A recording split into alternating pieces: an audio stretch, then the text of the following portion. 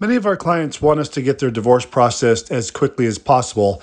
And I know a lot of people that listen to my podcasts and videos are trying to do their own divorce. So we often are giving quick tips on how you can do that.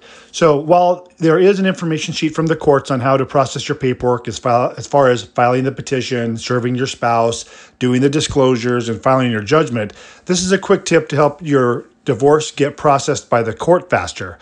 Once you file your petition and have it served, and you start the clock on the 6-month process, all you have to do is wait 30 days after the divorce has been served, and then you can turn in all the final paperwork all at the same time.